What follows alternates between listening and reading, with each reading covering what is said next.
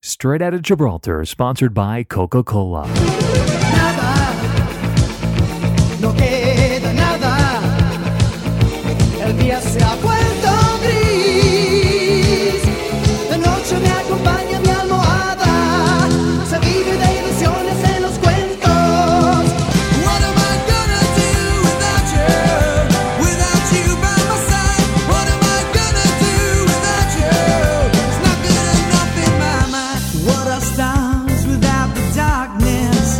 Why is the sea blue and mass? Is it true about the Loch Ness? Here we are, coming round again. From the feelings in the sky, never ever die. Here we are, coming round again. Filling in the signs, caught between the lines of what you said. What you said. Where did you go? Where did you go? Nobody knows. Nobody knows.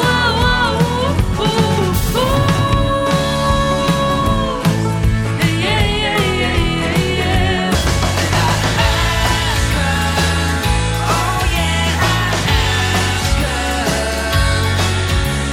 what are you having? What are you drinking tonight? Now show me.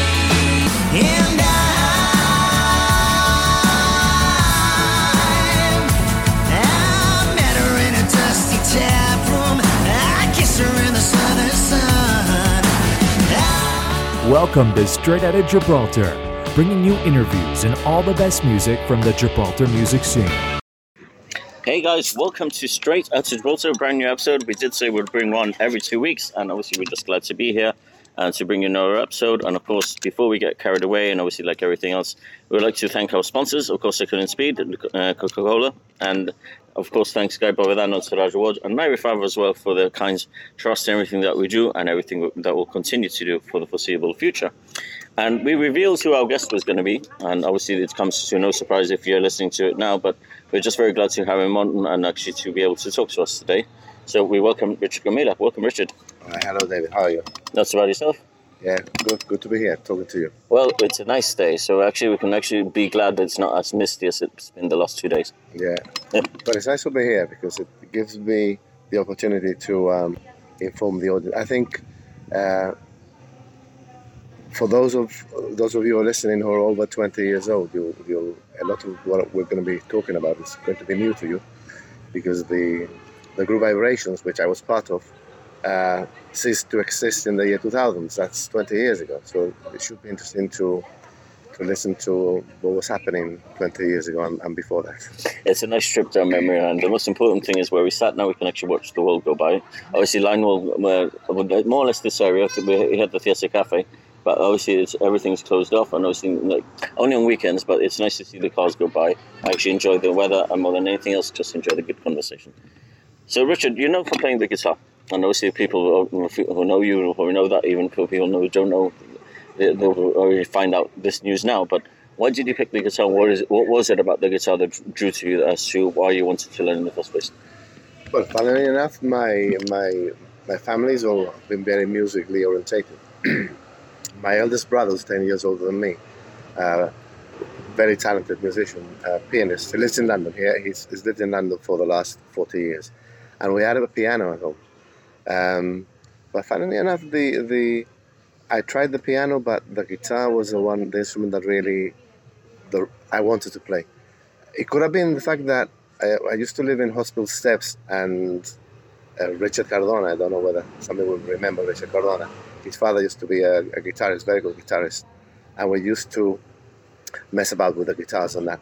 And eventually, the guitar was, I must have been about 7 or 8 years old when this happened.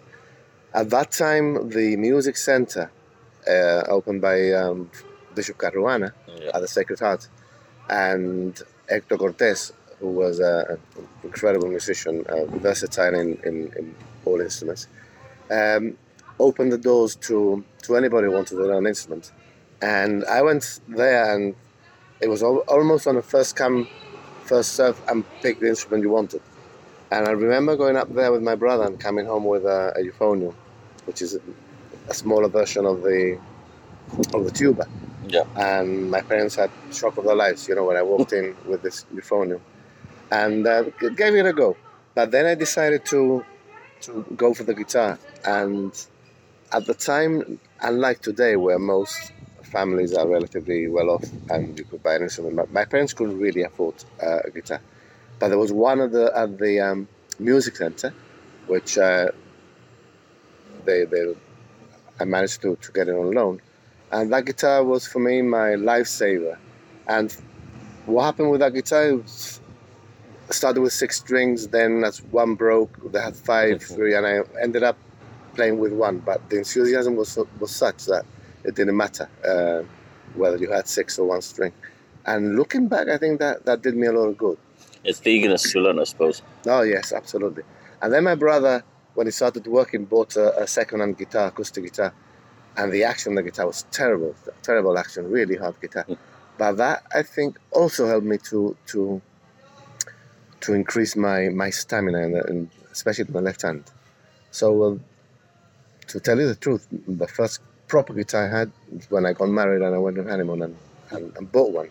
So, some of your listeners there who play the guitar don't know how lucky they are to end up with a 300 or 400 pound guitar as a first shot. It's very easy to say, but very hard to do back then, like you mentioned, in particular.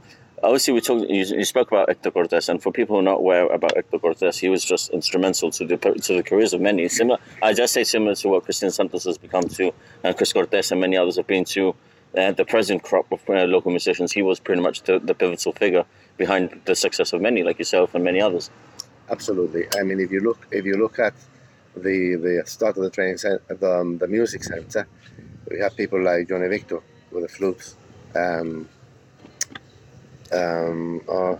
Dr. Faro with the oboe, Albert Vallejo, who's an incredibly good Yes, indeed. bass player and tuba. And even I remember briefly Charlie Ramirez making an appearance there in the music center with his classical guitar just before he set off to make a career of the classical music. But Hector Cortés was incredible. I think we've been blessed with different times with people like Hector Cortés, William Gomez, Charlie Chappie and Helen Chappie, who really set the standards. Chris Cortés, there are people who are super gifted in the music, and they have made a difference, and they've sowed the seeds, probably in many cases not even aware of what was going to happen, but the evidence is there. And if you look back into the musicians or those kids who went up to the Sacred Heart Music Center, and where they're now, and the influences they've had with other musicians, it's there, And Hector Cortés was a very, very talented musician. I mean, I can relate to Hector because my dad was in the music center too, and I remember just that. Absolutely. And and the fact that my dad was a part of it, and like even when he joined the regiment band, obviously the fact that Hector was the first bandmaster of that particular band. For my dad, I don't think my dad would be playing guitar without Hector. Like the eagerness, and it wasn't just. They weren't just teachers. They were teachers. They were believers as well in your talents, and to be hard on you is because they probably see your potential, and I think that's the best way to go on about this. You can't just say, okay, play the song, and then maybe you won't play guitar again for another 10 years. He probably saw the talent for you that was good enough for you to perhaps make it even your career. I think as you know, I've been a teacher for 38 years now and retired now. But I think one of the qualities you have to have is to motivate. And music for me, I didn't study music. I studied design technology, but I ended up my teaching career teaching music with Chris Cortés, teaching the guitar, performance with the guitar. But the fact that the music for me is so important, and I think in society is so important. Yeah. And if you look at, you see toddlers around, and when they go to nurseries, they're motivated with nursery rhymes music, essentially, and they're motivated with crayons and painting, two very, very creative elements which help in the learning. What happens later is that for some reason, our educational system, it's watered down. And when you reach a level where you can really use music as a potential, because I mean, music's for life. I mean, music is not like sport. And again, I used to play hockey and I gave it up when I was about 30. But music is for life. And music is, I have used music in school with students with behavioral problems who have been able to see that learning an instrument, and obviously there are different levels of learning an instrument. You don't need to you can pick a guitar and within 2 weeks play a handful of chords and enjoy the instrument. There are some other instruments which are a bit more difficult to acquire a level of enjoyment. But when you look back, and I look back and to people like Hector Cortez, people who never said, they never auditioned you in terms of whether you had a certain innate quality to be a musician. You just went there and you started it. And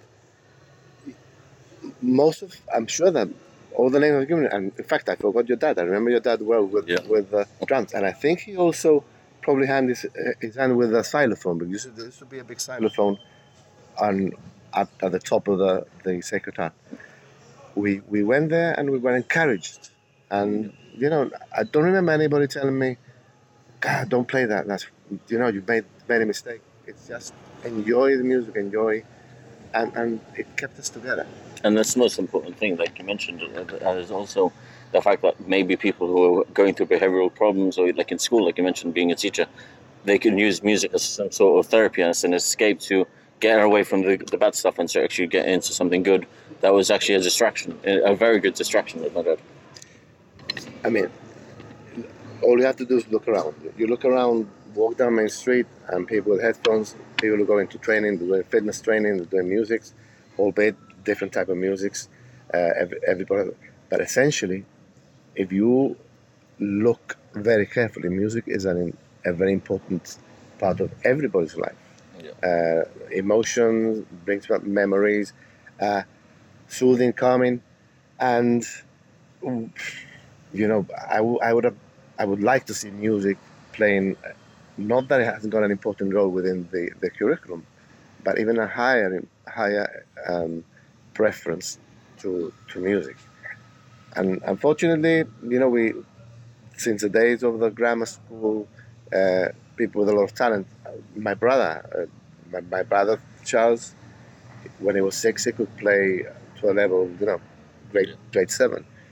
But again, he was academically talented and he was pushed into the sciences. So really, that is the way that society used to drive you. And thankfully, today it's not so much the case. In the last probably 10, 15 years, there's been people like, I can mention someone like Simon Dumas, who has very academic. He could have taken any route he wanted, following the family's trade of lawyers. And he went into the music industry with the blessing of the family, and that is tremendous, that's incredible.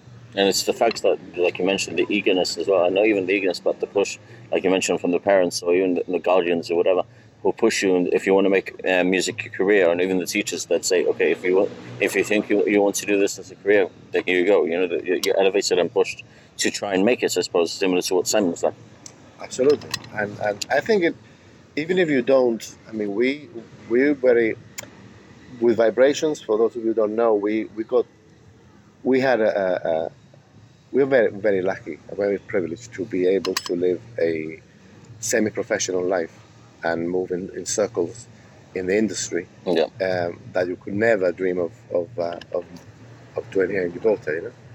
For example, we played over 30 concerts in the Royal Festival Hall. That in itself is something that every musician's dream,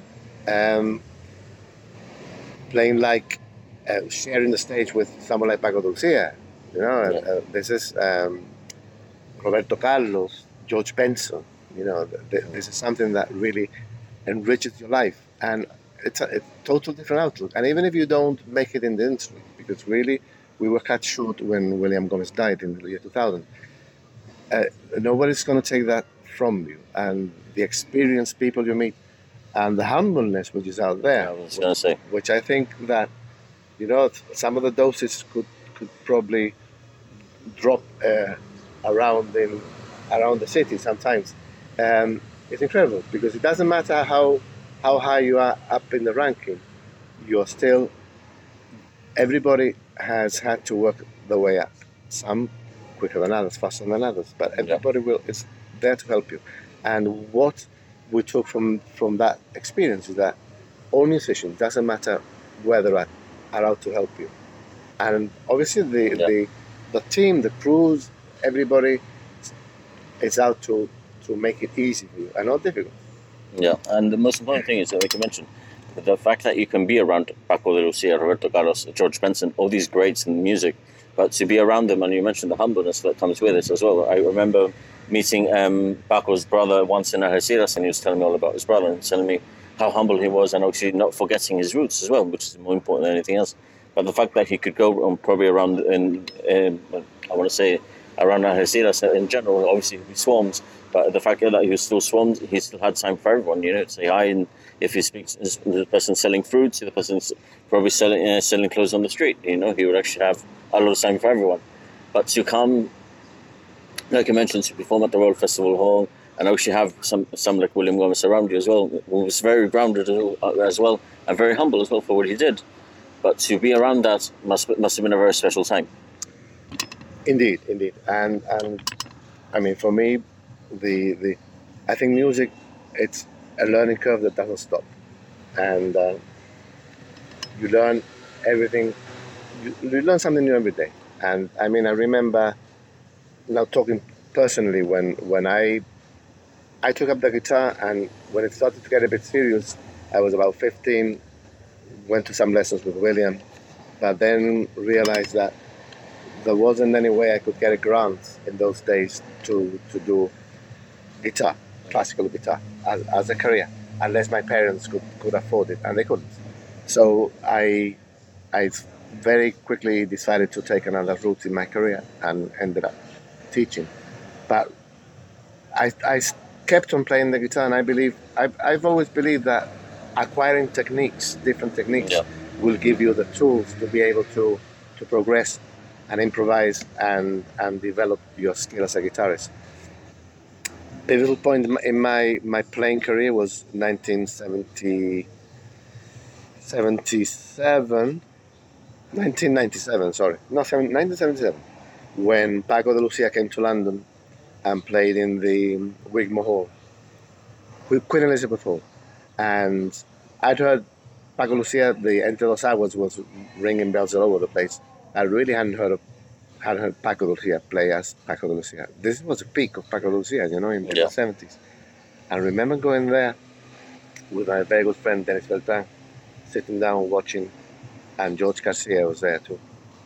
And, you know, as soon as he started playing, I thought, oh shit, you know, I want to play this. I want to acquire some of this technique. So we both, because Dennis plays the guitar, and so does George. The three of us came out thinking, you know, I want to play some of that. So I started looking at some of the techniques. I mean, obviously, very few people in the world Paco is just in a class of his own. can play like Paco de Lucia. But if you accept that, you know, you will get as far as you can, and you enjoy what you do, then you don't give up. So there's new techniques that I started acquiring, you know, like alzapua, rasgueado, and different ways of looking at the guitar, different to classical music, which later on helped me perhaps add a little of my style to vibration. Some of the tracks in vibration, which have a little element of a bit of flamenco here, and it's a twist. It's a twist, yeah. And this is what vibration was about, because we started in 1981. When I came back, William approached and said, look, at the time, Sky, a group called Sky, led by John Williams, the very famous classical guitarist, he had the idea of getting musicians from the rock world, jazz world, and they did very well. They started looking at pieces from Bach and popping it up. And that really was the first William listened to this and I think we could do something similar, giving it our own taste. So in 1981, he approached me and Yuraven Sadon, another great guitarist. And I remember going to his flat in Moorish Castle, and Canarios, which was one of the tracks you're going to be playing, was the first track we were trying things out with. And Canarios, it's a really old track. It's probably over 200 or 300 years old, but we decided to give it a bit of flavor. And that was the first track. And we thought, yeah, this works. Yep. And then slowly we added Victor, who came into the scene. Remember, Victor Francis had been playing jazz and rock and what have you. So suddenly he found himself trying to balance the percussion drumming into the classical world. And I remember the first flautist was Michael Costa, who used to teach music in the school. And the first bass player was James Vissut's late father, Tony. Tony. Yep. And then Pepe Pau came into the picture. But Tony was actually the first bass player we had in the very, very, very early Vibrations, which wasn't even called Vibrations then. It was we used to be known as William Gomez and Friends. But that was really the start to our sound. And very interesting because, you know, when you pick up a piece which is over 200 or 300 years old and you liven it up, you give it some of your own flavor, and you make it your own. Yeah. Because I think that this is any of my ex-students listening. I mean, people like Jeremy Perez, Jesse McLaren, Patrick Murphy, all these have been The Crazy Bunch. yeah, the crazy bunch, the Torrente brothers and all this. I've always told them, when you do performances, doesn't matter what you play, you have to make it your own. Because that, and not even if you're not even using the right chords or even following that solo which is so famous in Hotel California, but you make it your own solo and you give your flavor. I think the listener hasn't got to be a musician. Yeah. And I think the obviously a high percentage of the audience are not musicians. Yeah. And the most important thing is, like you mentioned, obviously the fact that you went to the music council and all these things, and then to revamp or even modernize all these tracks that you mentioned were 200, 300 years old. But it made you appreciate it, what you were learning, and obviously appreciate that song even more. Absolutely. I mean, if you look, and I'll tell you a little story about one day William said we should do this piece, which is an invention by Bach. And it required basically the 6 musicians that we were, including Victor. It was all the total different melodies, super complex, and it took us weeks to put it together. And I remember when we first played it in front of an audience, William telling the audience this is a really difficult piece, and it sounded incredible. But surprisingly enough, we didn't get the response we expected from the audience in terms of the invention, which has taken us 5 or 6 weeks to and yet play something like Annie's Song, James Galway, and the audience would go crazy. And we were there thinking, oh bloody hell, we spent so much time with this piece, and then we play Annie's Song, which has 3 chords. And it's very simple, but it works. You get this response, but it's also part of the learning curve when you get to know your audience, and it's something that we learned very quickly when we started playing in the UK. We had to learn a lot very quickly. One of the things I remember, the first interview that William and I did in the BBC in London. And we had, obviously, William had done loads of different interviews, and I'd done a few here in Jib. But before we went in, this guy comes in and says, okay, look, this is the BBC, the audience is going to be over 10 million, so you think, try and visualize 10 million people listening. No pressure. You've got to be politically correct, make sure you're not sexist, make sure what you say, you have to careful, because then our audience is a very particular audience that you get complaints and blah, blah, blah. And then we went into this little room, and we had about 3 or 4 minute wait, and I was looking at William, thinking, William, you know, I'm shit scared, man. I don't know whether we should, you know, if we're gonna offend anyone here, you know. But that it went very well. But after that, we got into the rhythm Yeah. of interviews and what to say, and what sold and what didn't, because you know that after all, you're working in an industry. Yeah. And one of the first things we were told when we went to tour, you know, this is work.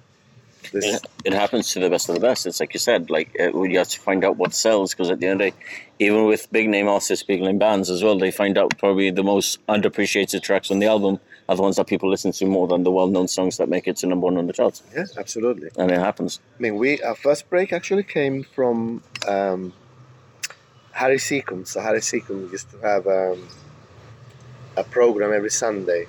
It was a religious program, Song of Praise, I think it was. And they came to Gibraltar to record. And we were asked, because we were doing local things and things were going relatively well, we were asked to do 2 numbers. And I think we did Canarios, and we played Mediterranean Waltz, which is another tracks I've picked for you to play.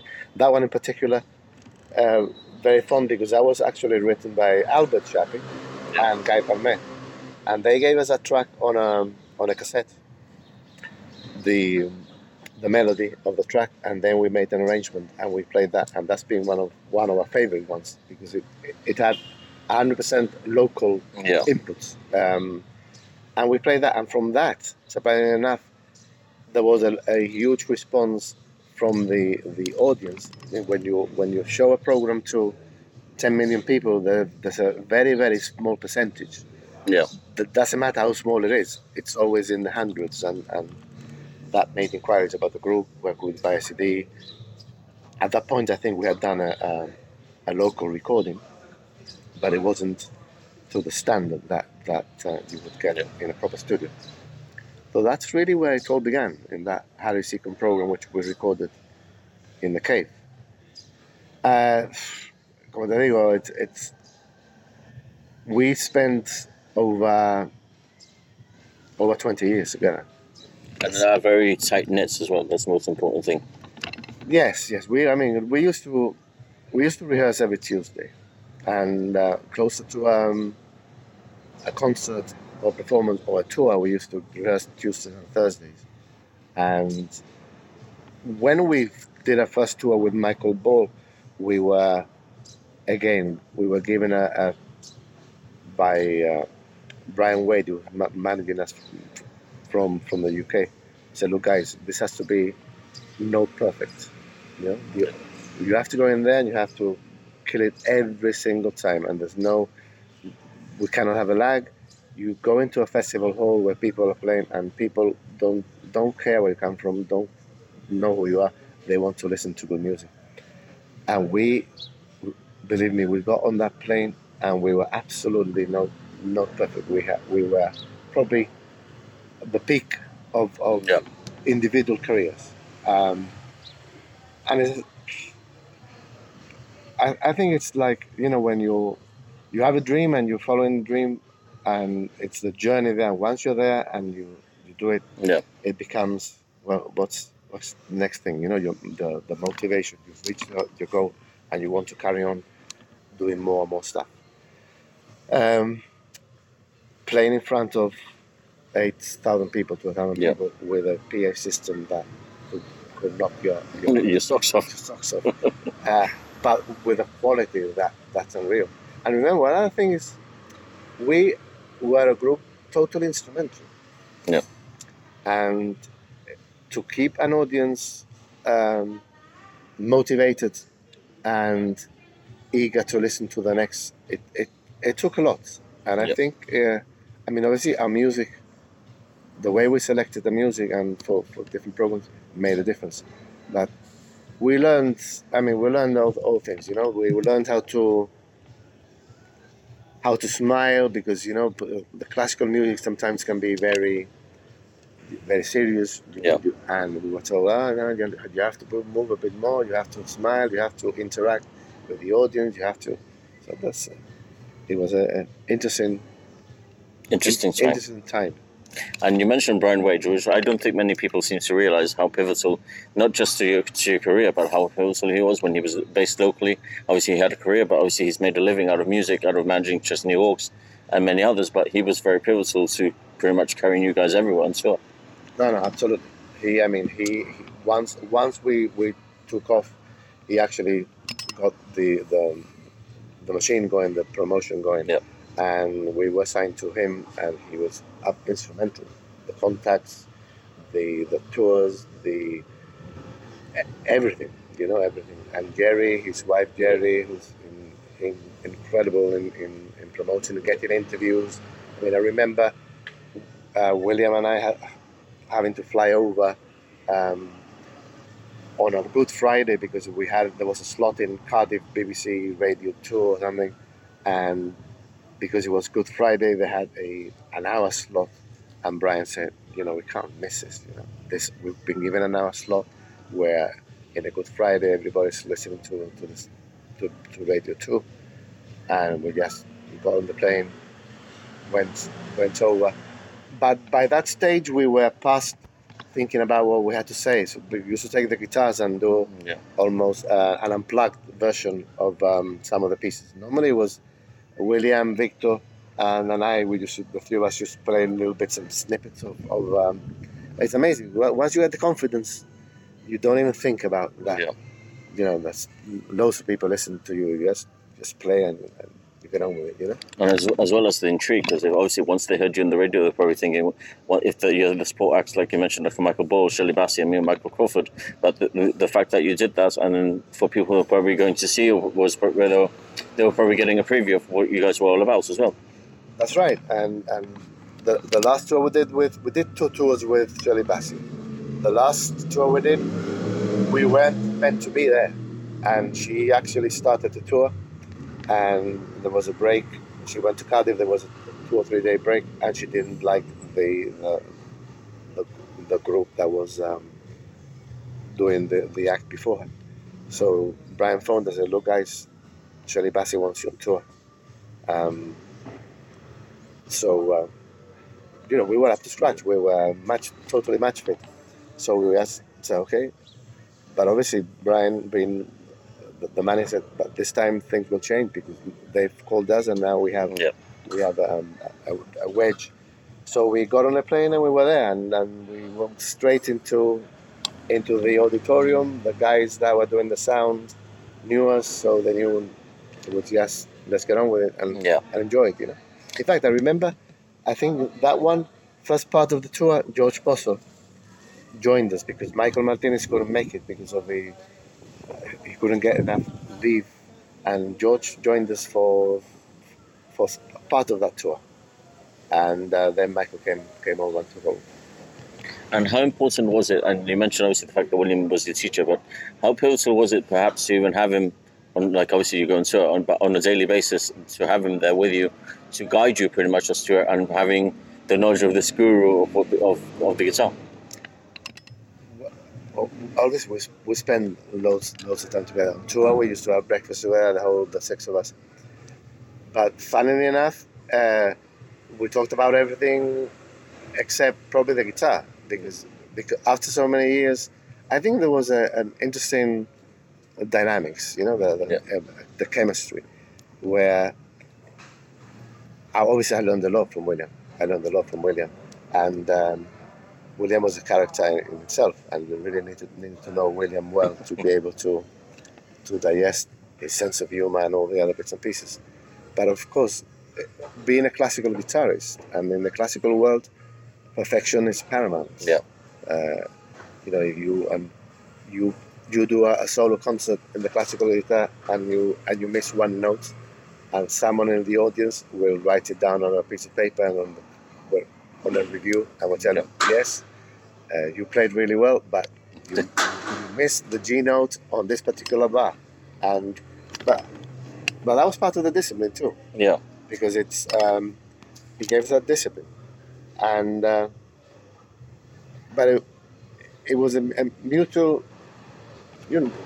I think we learned a lot from each other, not only musically, but I think, when you spend a lot of time with people, that's like a leveling exercise of acceptance. For example, William used to smoke a lot, and your dad used to smoke a lot, and I've never smoked. So we had this bit of a internal conflict of, first time we went on tour, we had a guy with us all the time, with a coach taking us all over the place. And I said, look, if we ever come again, I'll drive, because I don't want a guy saying, oh, tomorrow at 8, I'll pick you up at 9. We want the freedom of being able to. And smoking was an issue. So I remember opening all the windows in the M1 going to Birmingham at 2 o'clock in the morning because these two were smoking at the back. I said, "Me estoy ahogando," I can't go. And it was so cold. So we reached different levels. So, well, when you want to have a smoke, you let me know. I stop. But it was very, very good ambiente. And of course, we got to throw. We used to start in Bournemouth and finish in Edinburgh. So we got to see a lot. We flew to Ireland a couple of times to do some TV shows. But and obviously, I think initially when we started, it took a long time to get to grips with what everyone could contribute. But the good thing is, William was highly creative. He used to write music, write songs with Hector Cortez, and he won a few some festivals. And in most cases, William used to come with a line. I've had this thought, this line. What can we do to it? And we just get on with it. Absolutely. That sounds good. And we didn't have the facilities that you have today. We would have today. Like you're recording on the phone. Yeah. And the quality is probably as good as what we would have had with a reel to reel in those days. So, and some of the ideas were written down on paper, notation. Today, not so long ago, I had an idea and I just walking in the street, I recorded the idea for the song and I just recorded it. So technology has, as we were talking before we started recording, advantages and disadvantages. Absolutely, and I agree with you 100%. One of the most important things, and you mentioned obviously the fact how William was, and obviously having to know him to realize how serious, or even how serious he took his music, but at the same time not even being serious, just having a sense of humor and actually the banter and everything else. Because obviously at the end of the day, you're spending almost 3-4 months together. But I remember very vividly, the Summer CD was always played at home quite often, and I remember just when I was maybe 5, maybe 6, and I just remember having the CD at home and then being with my dad and just seeing William walk past. And I remember because you would be able to park on Main Street, which a lot of people may not believe, but you would be able to back then. But the fact that when you could park on Main Street, I was there with my dad, and William just walks past. And obviously, Dad, knowing William like he did, he stops him, started talking, etc. And just when he introduced me to him, I was a bit starstruck, pretty much, and that's the best way to put it. But then it's like as the older I've gotten, and the older obviously because I know his children as well, but obviously Cecile is a good friend of mine. I've learned to appreciate his music even more, and obviously the music that you guys put out there, and the fact that he was so internationally renowned as well makes it more. I want to say more overwhelming, and makes me very proud to have known him the way I did. Sí. I remember. Unfortunately, being born and living in Gibraltar has advantages and obviously disadvantages. And it has a lot of advantages because if you think of our population being such a small population, for example, in Miss Gibraltar, if you win Miss Gibraltar, you automatically enter Miss World. In other countries, to get to that stage, you would have to go probably to 3 or 4 stages.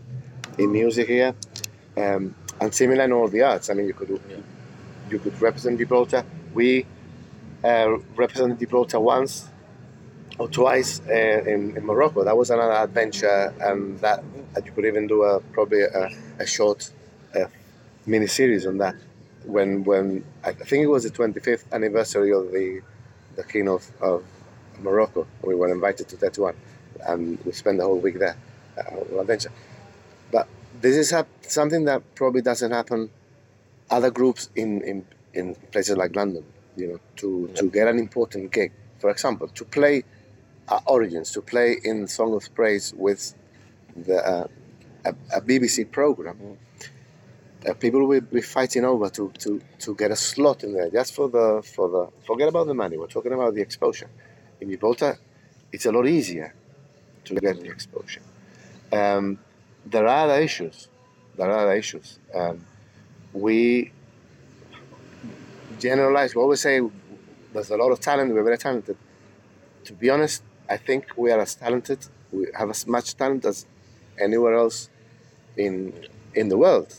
The only thing that we are concentrated talent. The only thing that some of your listeners will probably think, won't like this comment, but there's a lot of raw talent which needs to be nurtured and needs to be disciplined, and not disciplined in terms of the instrument discipline. And there is a reason why when you learn an instrument, you learn your scales and you practice certain things. There is a logic behind it, the logic of progression. And you find that, yes, I see there is a lot of talent, but if you want to reach a certain level, you have to progress beyond a certain level, which is above average, if you want to make it.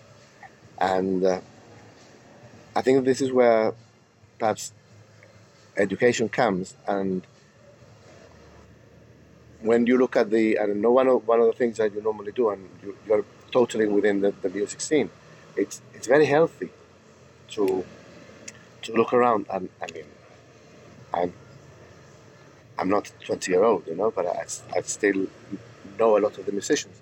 But it's very healthy to see that we've gone from the one-man band with a backing track singing in a pub or entertaining to 18, 20-year-olds playing live with no backing tracks and playing a repertoire, which is some of the songs that are written well before they were born, and some of them well before the parents were born. And it seems to be that going back to the roots of good quality music. Yeah. I'm not saying that what's being produced now is not good quality. Yeah. But it's really healthy to sit down wherever you sit down and see a group. I haven't seen them live, but I saw a video of this group, Big Buy, which is, I think that they've only done a couple of performances, and one of the singers is Paul Cipollini's son. And I was thinking, the repertoire was really good repertoire. But then you look at the people there, and they're all, Valentine he did A-level music, so did the Paul's son, and Stuart Mena's son, who's there, he's also done a degree. He was playing the bass, and I was really impressed. And so I said, he's been playing the bass for a few months. And this is so healthy. So healthy. And it's like you mentioned before, like you even talked about, like the fact that you, as well as vibrations as a whole, but that you learn to appreciate the 200, 300-year-old pieces. They learn to appreciate 60, 70-year-old pieces. It's the same thing, because you mentioned that they play covers of tracks that before they were born, and even before their parents were born as well. See, but I mean, those who've done the A-level music, like Jesse, Jeremy Perez, and Murphy, all that crowd, they've had to study. Yeah. They've had to study the Bachs and the Vivaldis and Simon Dumas. They've had to study all this. I think you get a foundation of we're talking about when you look at Bach, some of the music that Bach wrote can only be played by a privileged few in the world. In the guitar, for example, some of the Bach pieces, you're really restricted by your physical. William used to play a lot of Bach, but William's left hand had very big hands, so his stretch was above average. It means that it doesn't matter how good you are, if your stretch is a small stretch because you've got a small hand, you're never ever going to be able to play that piece. See? And when you think about vibrations, and obviously you've done other things after that, but more than anything else, how flattering is it that people still remember vibrations as long as they do? Very, because I mean, Victor Francis, practically every time I see him, he wants to revive the project, because when William died 2 years later, we did a tribute concert, and I got James Messoud, who's an incredible guitarist. James is incredible. He's on guitarist. another level, in my opinion. He's and with, if I can just talk about James James, we communicate so well when we're playing the guitar, that in our group six play, which we do occasionally, and that we hardly practice. We probably practice twice a year or something. But that's part of the fun, because it's everything happens on the spot, and you can do that with certain musicians. You can't do it with James. We laugh a lot, because sometimes I go and do a riff, and he does exactly the same riff, just at the same time.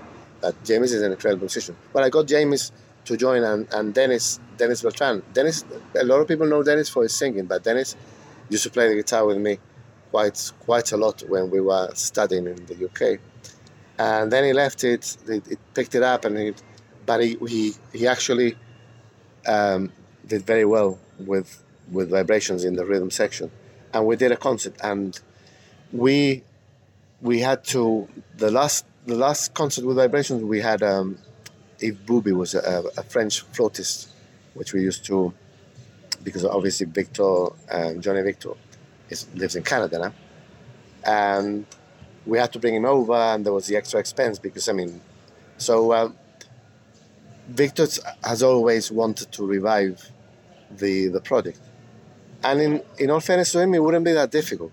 The flute would be a problem, because I don't think vibrations is vibrations without a flute. Yeah, the flute that's true. It's an integral part. Even though there are some pieces which are purely guitar, but the flute plays an important part. It's flattering to see that. The other day, someone said, "Oh, I still listen to some of your tracks." It's flattering that the music doesn't get old. Yep. And I think it's the fact that we've picked very old pieces of music, which have never got old. Do you know? Yeah, makes sense. Almost classics within the classics, and we've revamped them. One of the tracks which it's always there, the Death of the Whale, but I didn't pick that one because it's quite a long track, and it takes a lot of explanation so that the audience knows exactly what's happening. And the sad thing with the Vibrations project is that 20 years on, as I said when we started the interview, anybody who's 20 or even 25 would have never heard Vibrations, only as a baby, and let alone William Gomez. William Gomez, if I were to go into a music room and talk about William Gomez as a guitarist, most people would look at me thinking, no, not a clue. Not a clue. It's even just knowing the facts, like we talked about before. We talk about Paco de Lucia, and obviously all these great guitarists that have come after, but the fact that he was so internationally renowned makes it a positive. And like I mentioned, that's what added to me, I suppose, being proud of the fact that he was Gibraltarian, and the fact that he had done so many things worldwide. His Ave Maria, his arrangements of that is still played everywhere in the world. It's stuff like that needs to be taught, I think, and when it comes to culture, especially. Obviously, we've got the Hall of Fame, which we started last year. Obviously, William was obviously a first ballot nominee for that same reason. But like many others, and to Hector Cortés, and just to witness from what's gone from when Hector, William to present day, to see the Simon Dumases of the world, the Evan Torrentes of the world, Patrick Murphy, all these young kids or young adults, more like it, who have tried to make a career in music, or even trying to make a career in music. I mean, William was all for. Remember, William used to produce the Missy Boltons. Yeah. And he always tried to include. I mean, we played in a few of them, obviously, but we didn't want to overdo it. En plan, otra vez vibration, ¿verdad? yeah, because. But I remember William. Presenting Aaron Monteverde Aaron must have been, 12, 13 years old. Aaron was always a very talented pianist, and telling Aaron, when you play in the Missy Volta, I want people to hear you play. Yes. So he had those detalles, that if you have a good musician, or good singer, Mamo like explosive. And that's the most important thing. Like, it's giving those the opportunity, like you mentioned. Obviously, the fact that he was producing Mr. Water was giving that opportunity to a lot of people. Yeah.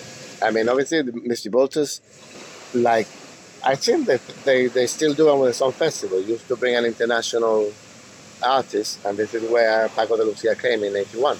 And Yeah. he came to the cave, and which was it needed? Debatable. Debatable, because I think in some cases you might need an international artist to sell tickets. Yeah. But in some cases, I think that there's enough local talent to fill up venues and give the up and coming musicians the exposure which is so badly needed in a way. I mean, I always sum it up with 2 words. You just got to look around, I suppose. Well, 3 words. You've got to look around to see what there is available, because it's like you said, sometimes you don't really need a support act that's an internationally renowned artist or an internationally renowned band to fill the seats or even fill the void. No, I mean, I've there are acts and there are acts, and I mean, you're in the industry, and as I said before, sometimes you